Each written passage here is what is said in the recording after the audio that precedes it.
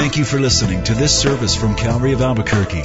It's our hope that this message will help you grow in grace and in the knowledge of our Lord and Savior, Jesus Christ.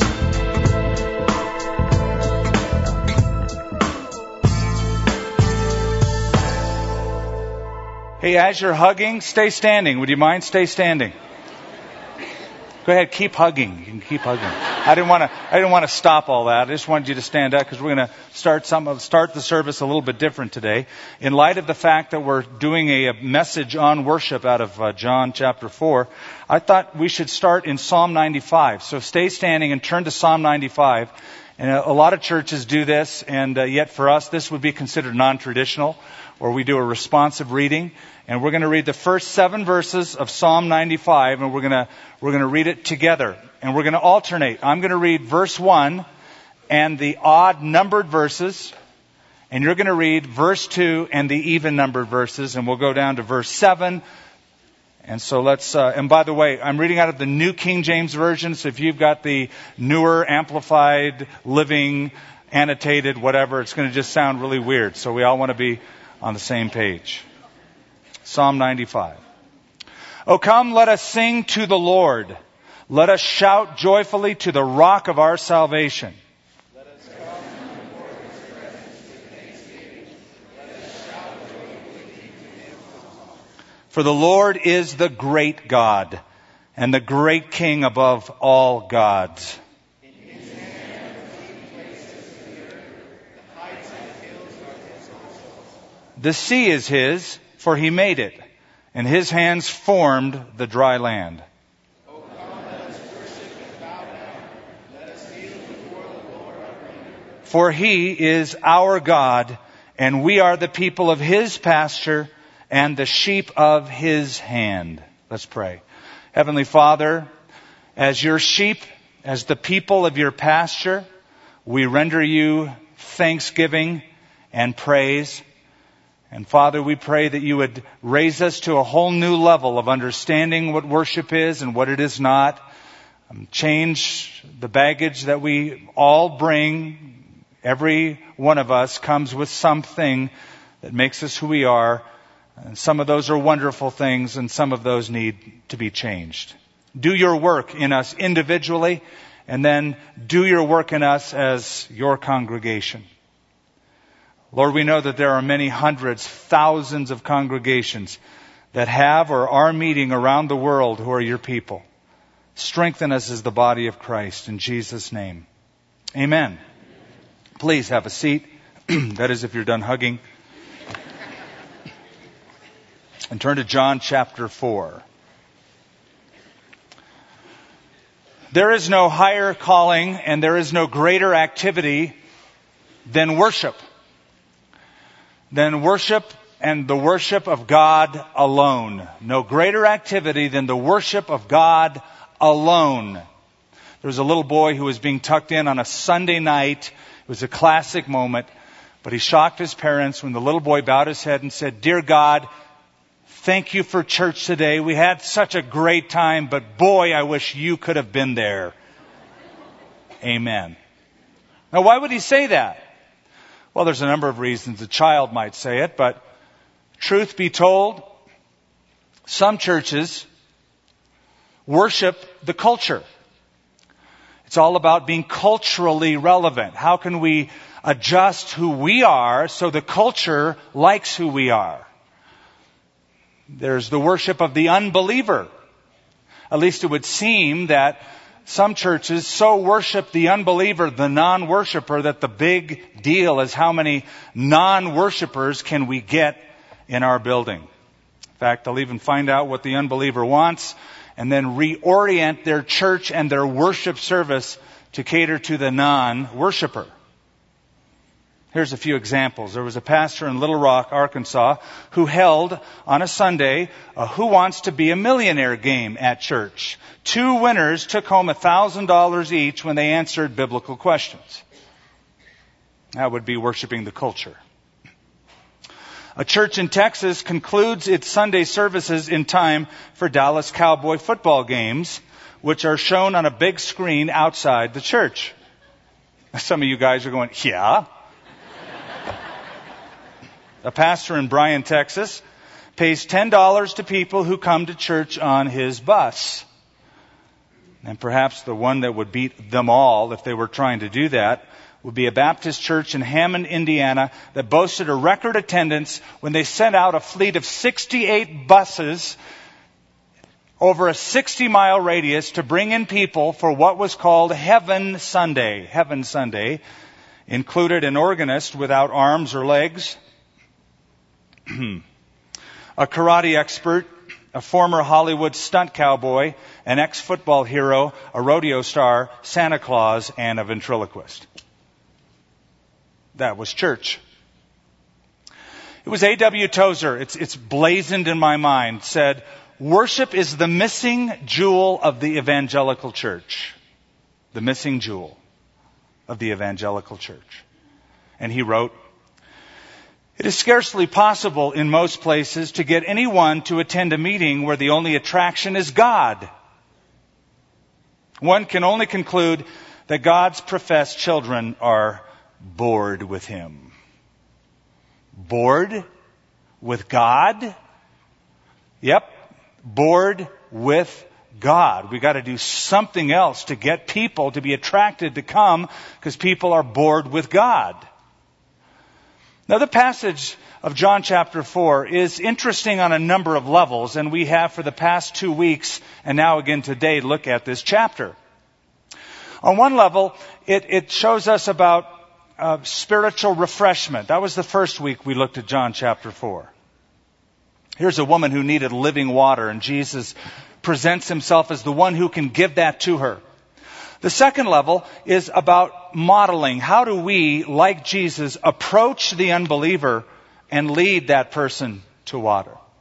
And the third level we look at today, we just read through the passage previously, but we look at the essence of true worship. The essence of true worship. And we're going to begin in a minute in verse 20. Now here's the setup. In the conversation that our Lord has with this woman from the well of Samaria, He shoots an arrow right into her heart when she, in a very cynical manner, says, "I have no husband." And Jesus goes, "Bingo. You've had 5 of them, and you're not even bothering to get married to number 6. You're just living with him." And she suddenly gets spiritual and says, "Sir, I perceive you're a prophet." And then she brings up the idea of worship. She asks a penetrating question. She doesn't deny her immorality, her failed relationships. She acknowledges that He's a prophet, that He reads secrets, that He knows her heart, her mind, her life. But He, in so doing, causes a response in this woman, and so she poses an issue. A penetrating question about worship that sets up the whole discussion of worship. Now, before we read verse 20 to 24, there's something about worship you need to know about the Bible as a whole. It is the dominant theme in Scripture. How do I know that? Because it appears over 400 times. That's a lot of times. Worship, worship, worship. 400 times from cover to cover. Now, John chapter 4 for the New Testament is vital. The word worship appears 8 times in our text. It's the most significant passage on worship, perhaps, in the New Testament. Verse 20, the woman says, "Our fathers worshipped on this mountain." That was Mount Gerizim. They were standing right in front of it as they were at the well at Sychar. So our fathers, the Samaritan fathers, worshipped on this mountain, Mount Gerizim.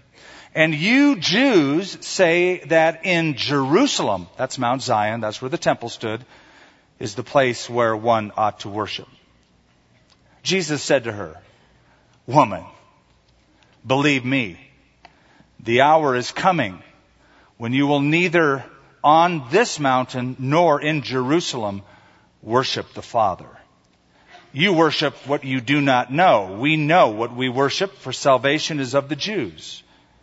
But the hour is coming, and now is, when the true worshipers will worship the Father in spirit and truth.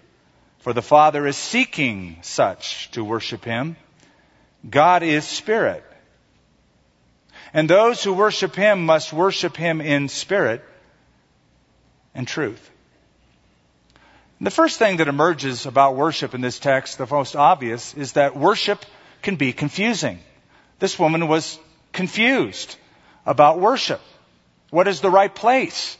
Is it Mount Gerizim? Is it Mount Zion?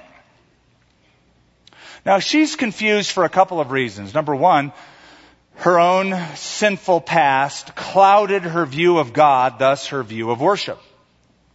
She's the cynical woman, and the conversation shifts when Jesus uncovers her past. And when she recognizes that she is talking to someone who knows everything and is a spokesperson for God, what she calls a prophet. In essence, what she is saying is, if you speak for God, sir, then would you please answer one question? Where does a person go to worship? What is the right place? She has longed for that.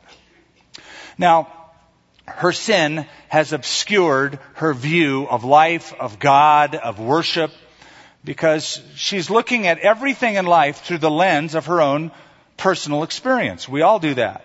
And hers was one of failed relationships. And it could be that she just got so burned out on who's right and who's wrong and the whole religious argument of the Samaritans versus the Jews that maybe she's just sort of given up on the God thing altogether. Like, well, I don't even get this. What's the right place to worship? See, her own lifestyle has made worship confusing to her. I heard about a couple who drove into a service station. Now, I got to explain that because we don't have those around anymore. But I wonder how many of you remember before the days of gas stations, service stations. You remember that? Okay, it was a long time ago. You drive your car in, they would pump gas for you. And they would wash your window, sometimes every window. I used to do that job. I know. So this couple pulls into a service station, and the guy's pumping their gas, and he starts washing the windshields. And the man inside, after the attendant washed the windshield, said, "Wash it again, it's still dirty." So the attendant obliged, squirted a little more juice on there, wiped a bug spot away. The man put his neck out again. "Wash it again, it's still dirty." Just then his wife reached over to her husband, took his glasses off, cleaned them, put them back on his head, and it was suddenly clean. The problem wasn't the windshield, it was his own vision, his own eyesight. Well, it's the same with sin and worship. Until our sin is dealt with, worship will always seem confusing and imperfect. That's one of the reasons she's confused. I think there's another reason that she is confused, and that is her own frame of reference, her own background. She was a Samaritan. Now, I told you a little bit about the Samaritans a couple weeks ago. I'm going to talk a little bit about it again and add a few things to it so you understand the passage. Way back before this, in 722 BC, the Assyrian army captured the northern kingdom of Israel. That was Samaria. Captured the land. Took the population out back to Assyria as slaves, but left in the land the very lowest of the people, the very poorest of the people, and then brought in other people from other lands that they had conquered into that area. So now you have not just Jewish people, but you have other peoples from other countries, a lot of different pagan peoples who married the Jewish people and brought their gods and goddesses and worship systems along with Judaism. So eventually you had not only an intermarriage and a mixed race, you had a mixed religion with elements of Judaism and elements of paganism all combined into one. That became Samaritan worship. Later on, when the Jews came back from the Babylonian captivity to rebuild their temple down in Jerusalem, the Samaritans offered their help. But the Jews in Jerusalem said, "You're not going to help us. You worship a lot of other gods and goddesses, and we're not going to mix the pure worship of God with that nonsense." So when that happened, the Samaritans got really mad and tried to stop the Jews from building their temple.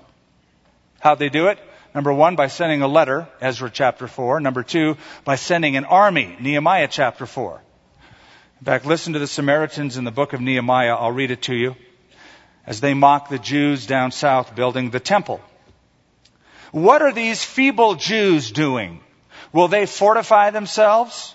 Will they offer sacrifices? Will they complete it in a day? Will they revive the stones from the heaps of rubbish, stones that are burned? That's from Nehemiah chapter 4. Now, this blunt refusal to allow the Samaritans up north to help them rebuild their temple only exacerbated the animosity that was between these two groups. So you know what they did up north? They said, forget you and your stupid temple down south. We'll build our own temple. So they built a rival temple on Mount Gerizim, the very place where Jesus is standing with the woman. So when she says, what's the right place, this mountain or Jerusalem? She was referring to a rival worship system. Okay, that temple stood on Mount Gerizim until about 129 BC when a guy named John Hyrcanus destroyed it. He was a Maccabean ruler.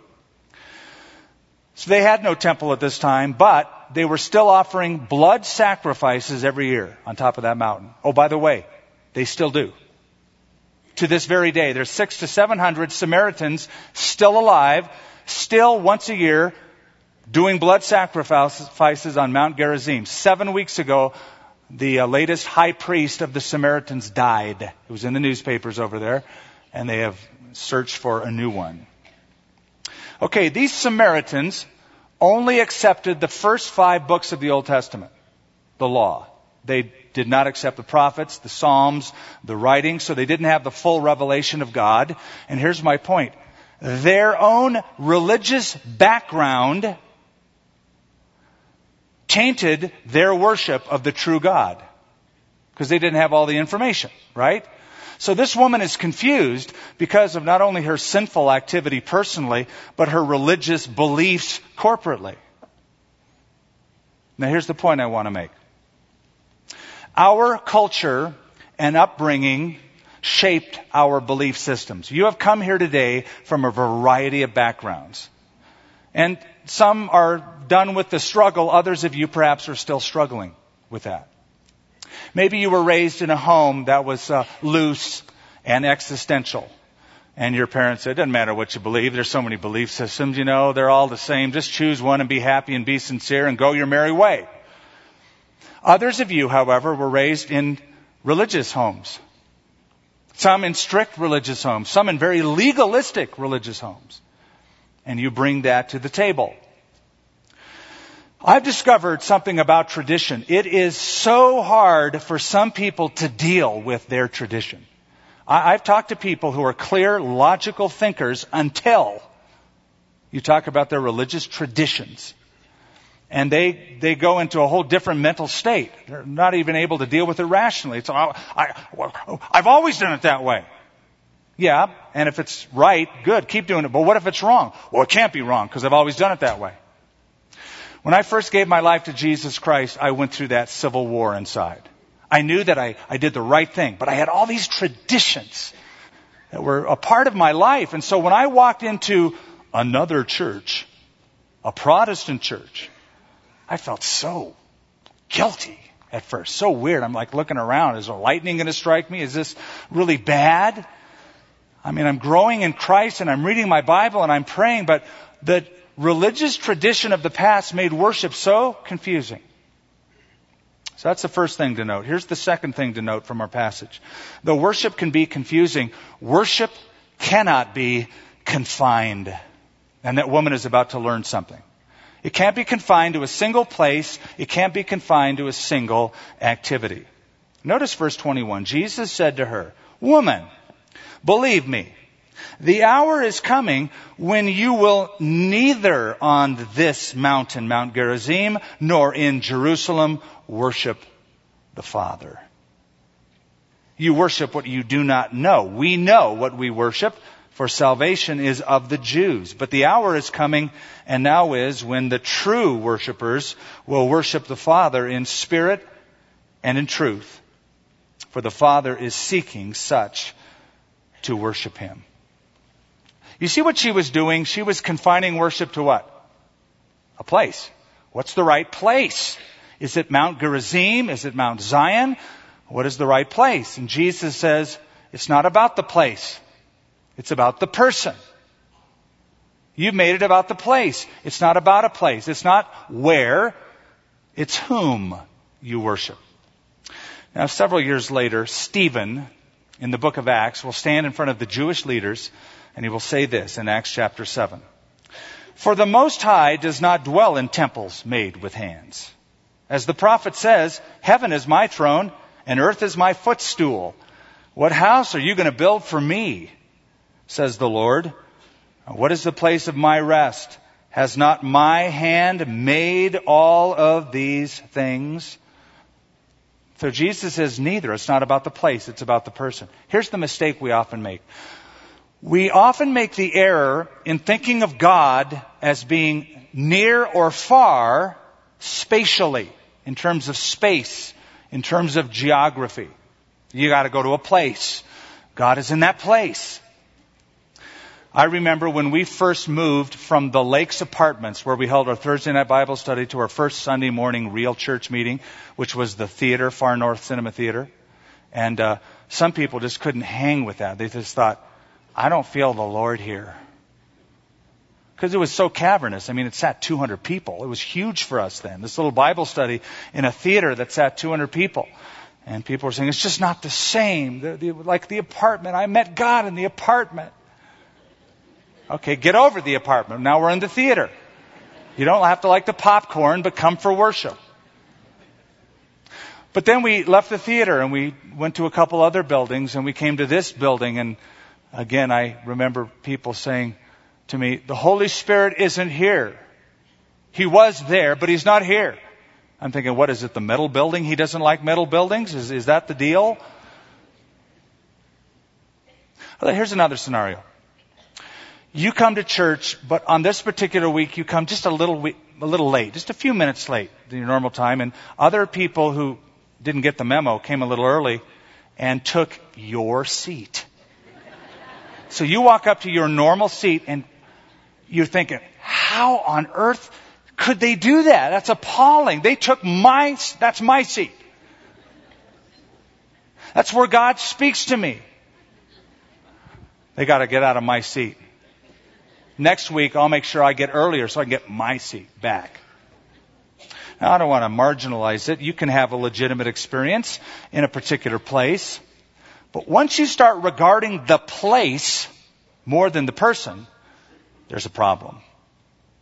This is the whole thought behind the pilgrimage. People need to go to a place, a pilgrimage. And in that place, they're going to have a special experience because that's a special place. So over in Medjugorje, Yugoslavia, 10 million people have gone to that village because of a supposed apparition. And if they take a pilgrimage to the special place, they'll have a special experience.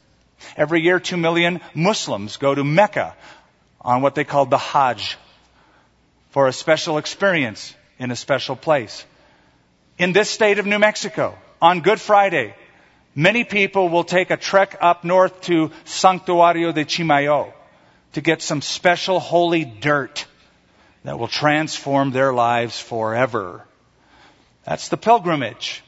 I remember I used to think, if I could only go to Jerusalem and sit in the Garden of Gethsemane, something special would happen. Because I heard people that did that. They went there and it was overwhelming, and I wanted the overwhelming experience.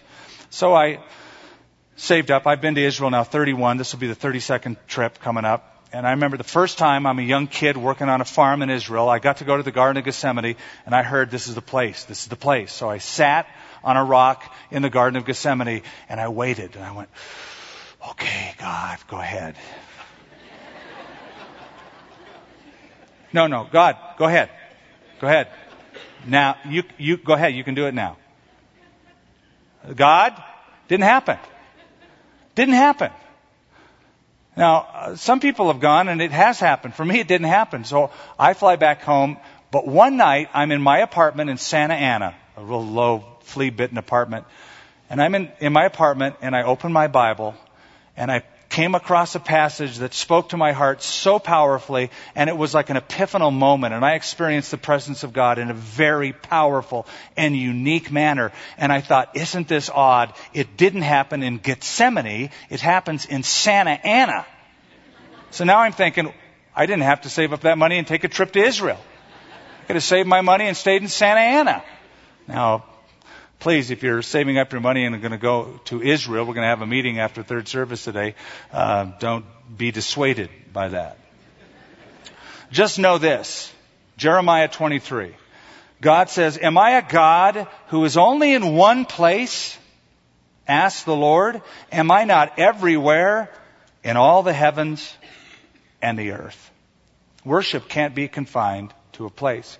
Here's something else worship can't be confined to. A single experience. You know that when this woman said, which is the right place to worship, you know what she was thinking of in terms of worship? An activity of worship. You go to the temple, you bring your animal, you sacrifice it, you say some prayers, you sing a song, you do the liturgy. She confined worship to a single activity in a single place, much like some of us do. We have our worship service at our church, or we have worship seminars, or we have worship conferences, and we limit worship to an event rather than it being a lifestyle. You got to agree that you can come to a worship service, your mind can be 1,000,000 miles away, and you're not even close to worship. Charles Spurgeon stunned his congregation one Lord's Day when he said, I believe a very large majority of churchgoers are merely unthinking, slumbering worshipers of an unknown God. Think of it this way. If I come and I sing and I raise my hands and I clap my hands, but if I don't go out and my life is not under the submission of the Lord Jesus Christ, am I really a worshiper? Am I what Jesus called a true worshiper? No, it just means I can act really well and play the part and on cue say the words really well. Now, true worship has to be more than an event. It has to affect a life. There has to be life change. When thieves stop stealing, and when adulterers stop the affair, and when cheaters stop cheating because God changed their lives, that's true worship. George Smith said something profound. I love it. He said, there are not 4 Gospels. There are 5 Gospels. Matthew, Mark, Luke, John, and the Christian. And most people will never read the first 4. That's true, isn't it? That's really good, isn't it? I mean, a lot of people won't read Matthew, Mark, Luke, or John, but they'll read you. They'll read your life because you read those Gospels. So worship can be confusing, but worship can't be confined to a place or an activity. Here's the third truth the passage reveals. Worship must be candid. That is, truthful, honest, wholehearted. And Jesus put it this way, the hour is coming and now is, verse 23, when the true worshipers will worship the Father, here it is, in spirit and truth. What does it mean to worship in spirit? Does that mean the Holy Spirit? It's not what it's referring to. I know that because in Greek, it lacks the article. The article would be in Greek ha, but the article is missing. The is missing.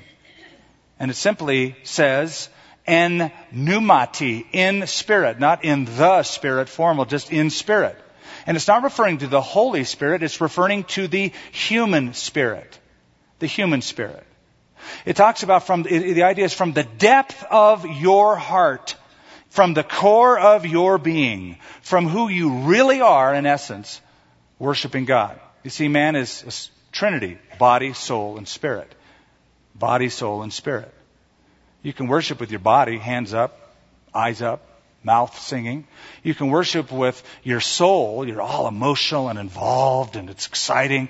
But if in the core of your being, your spirit, is not worshiping, then you are not worshiping. Jesus referred to this when he said, these people honor me with their lips, but their heart is far from me. In vain do they worship me. So true worship must come from the depth of our inner being.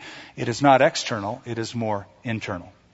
I'm going to read to you a little paragraph by an English Puritan named Stephen Charnock, who said, without the heart, it is not worship.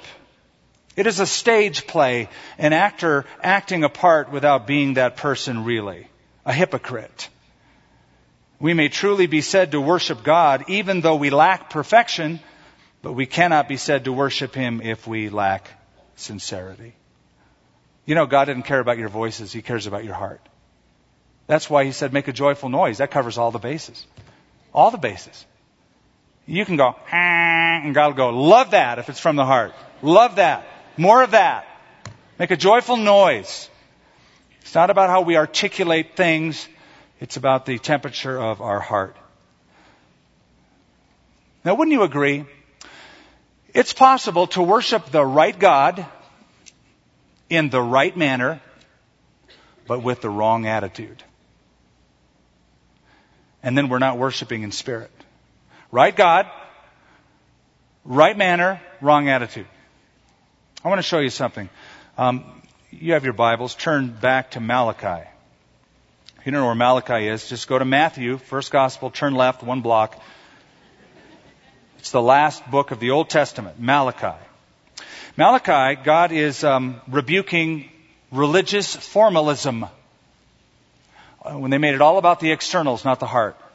And he's rebuking not the people, but the priests, the pastors, the worship leaders. Verse 6 of chapter 1, God says, a son honors his father and a servant his master. If I then am the father, where is my honor? And if I am a master, where is my reverence, says the Lord of hosts? To you priests who despise my name. Verse 7, you have offered defiled food on my altar, but you say, in what way have we defiled you? By saying the temple or the table of the Lord is contemptible.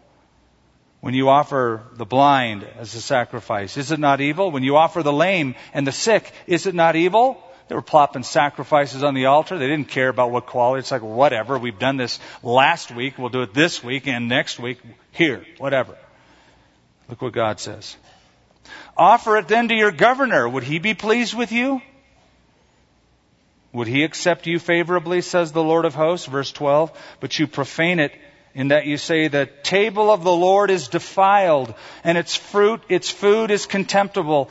But you also say, oh, what a weariness. Modern translation, what a drag. What a pain. Oh, what a weariness. And you sneer at it. In Hebrew, it's you puff at it. They do this.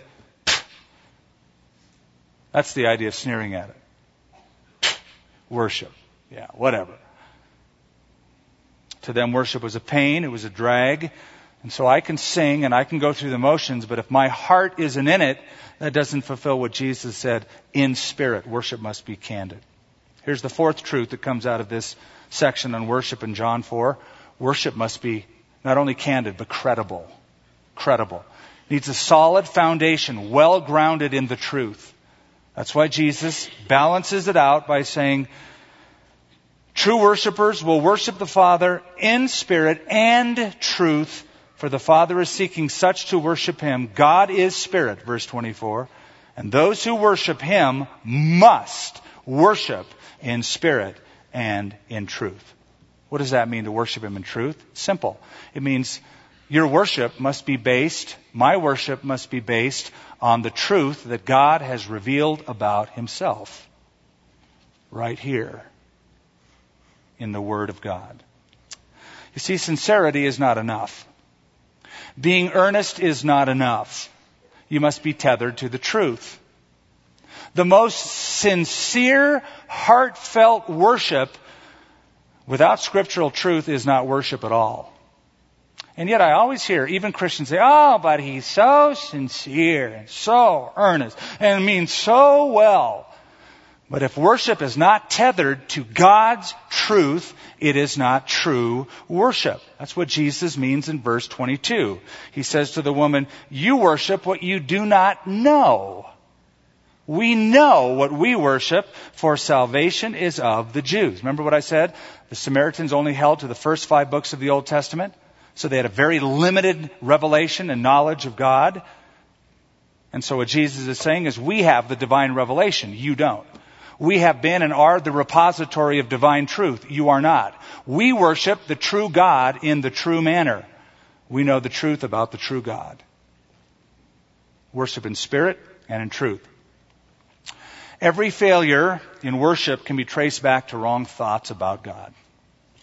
That's why theology is so important. It's not, just whatever you believe, just pick something and be happy and be sincere. That's not based on truth.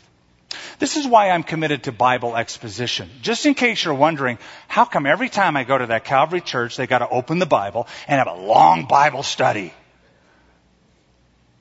Can't we just sing for an hour and just move back and forth and go, and feel real? We could, and it might feel really good, but it might not necessarily be true worship. Don't you understand that we always need our thinking realigned and readjusted every week, a couple times a week, according to truth, because we live in a world that doesn't give us the truth. So we get reoriented, and our worship is balanced. It's spirited, it's from the heart, it's sincere, it's heartfelt, but it's tethered on God's holy word. This, by the way, is why the reformers like Martin Luther and John Calvin, when churches in mass converted to the Reformation, they tore the altars out and put a pulpit in the front with a Bible on it to say the Word of God is where we will take all of our cues from. Here's the fifth and final truth that this passage reveals. Worship will be consequential. Worship will be consequential. In other words, it's a consequence or a result of coming into relation with God. You will become, in Jesus' words, a true worshiper. That's just a synonym for a believer, a Christian, a true worshiper. Notice that Jesus said in verse 23, this is a great part. The hour is coming and now is when true worshipers will worship the Father in spirit and in truth. Here it is. For the Father is seeking such to worship Him. This is what God really wants. This is what God really wants. God really wants and is seeking for worshipers. And this helps answer the question that rises in verse 4. It said he needed to go through Samaria. You go, why does he need to go through Samaria? To get a hold of a lost woman and turn her into what? A worshiper.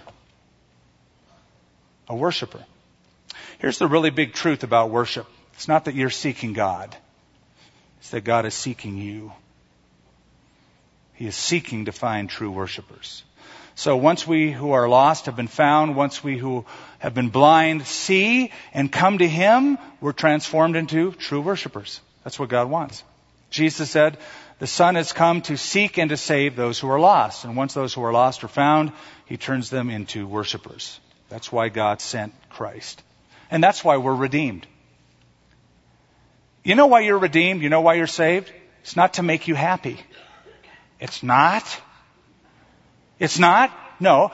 The consequence of being a true worshiper will be the happiness and the joy that comes from deeper things than circumstances. But He did not save you or I to make us happy. Nor did He save and redeem us just to keep us out of eternal punishment. He saved us for His glory, to give Him glory, to worship Him. So that means to the extent that we worship, we are fulfilling the purpose for our existence. So to sum it up, it's not about the place, it's about a person. It's not about where, it's about whom. It's not about externals, it's about the internals. And it's not about feeling, it is about spirit and truth. And that's transforming. James Michener wrote a famous book called The Source. Some of you may have seen that book. In that book, he tells of a man by the name of Ur-Baal, or Ur-Baal, who lived in 2200 BC and was a farmer. Ur-Baal worshipped two gods, says Michener, the god of death and the goddess of fertility. It was common to do in that era. As he was out plowing his fields one day, one of the priests of the temples came by and said, "You must sacrifice your son if you want your crops to grow." That was also common practice. So on the appointed day, he brought his little boy and his wife and dragged them to the temple and offered his son as the priest plunged a knife and killed his boy and engulfed his son in flames to appease the gods and give them good crops. Then the priest announced to him and to the other men who had also brought their children for sacrifice, "One of you will be chosen to spend the next week with the new temple prostitute, which was also a common way to worship the goddess of fertility. Baal's wife looked at her husband's face and was stunned when she saw an intense desire come over him like she had never seen before. And then the priest called his name, Baal, and he almost lunged forward toward that prostitute to spend a week with her in that temple. So, Michener writes, and picture the scene. The woman leaves the temple alone. Not with her son. Her son's been killed. Not with her husband. He's with the prostitute. And she says, if he had different gods, he would have been a different man. What a profound truth that is. You become like the God you worship. If your God is false, you become false. If your God is true and living, you become truthful and full of life. If he would have had different gods, he would have been a different man. God is looking for worshipers. And when he finds them, they become different people. Our Heavenly Father, we thank you for the gospel of Christ that transforms lives and has been doing it for 2,000 years, ever since Jesus got up from the dead and proved that everything he said was true. Heavenly Father, this woman at Samaria was taught by the Lord himself about true worship. And they reveal to us today that you're looking for, you are seeking after true worshipers. Thank you for clearing up the confusion. Thank you for showing us that worship can't be confined to a place or an activity. It involves a changed life. It must be candid in that it is in spirit. It must be credible in that it is rooted and grounded in objective biblical truth. And when those of us that you have been seeking are found, we become true worshipers. Father, I pray that you would, in your search, find among us today true worshipers. I pray that this message would not last for a few lingering moments, but would so transform our lives that our families, our business associates, our neighbors would see this man, this woman has been worshiping the true and living God. I pray for those who may not know you this morning. I pray they come into a relationship with you and enjoy the richness of living water. In Jesus' name, amen. Thank you for listening to this service from Calvary of Albuquerque. If you would like more information about what you've heard in this message or about Calvary of Albuquerque, please visit our website at www.calvaryabq.org. If you have made a decision to follow Christ or would like someone to pray for you, please leave a message with our Prayer Watch line at 505-344-3658. Thank you, and God bless.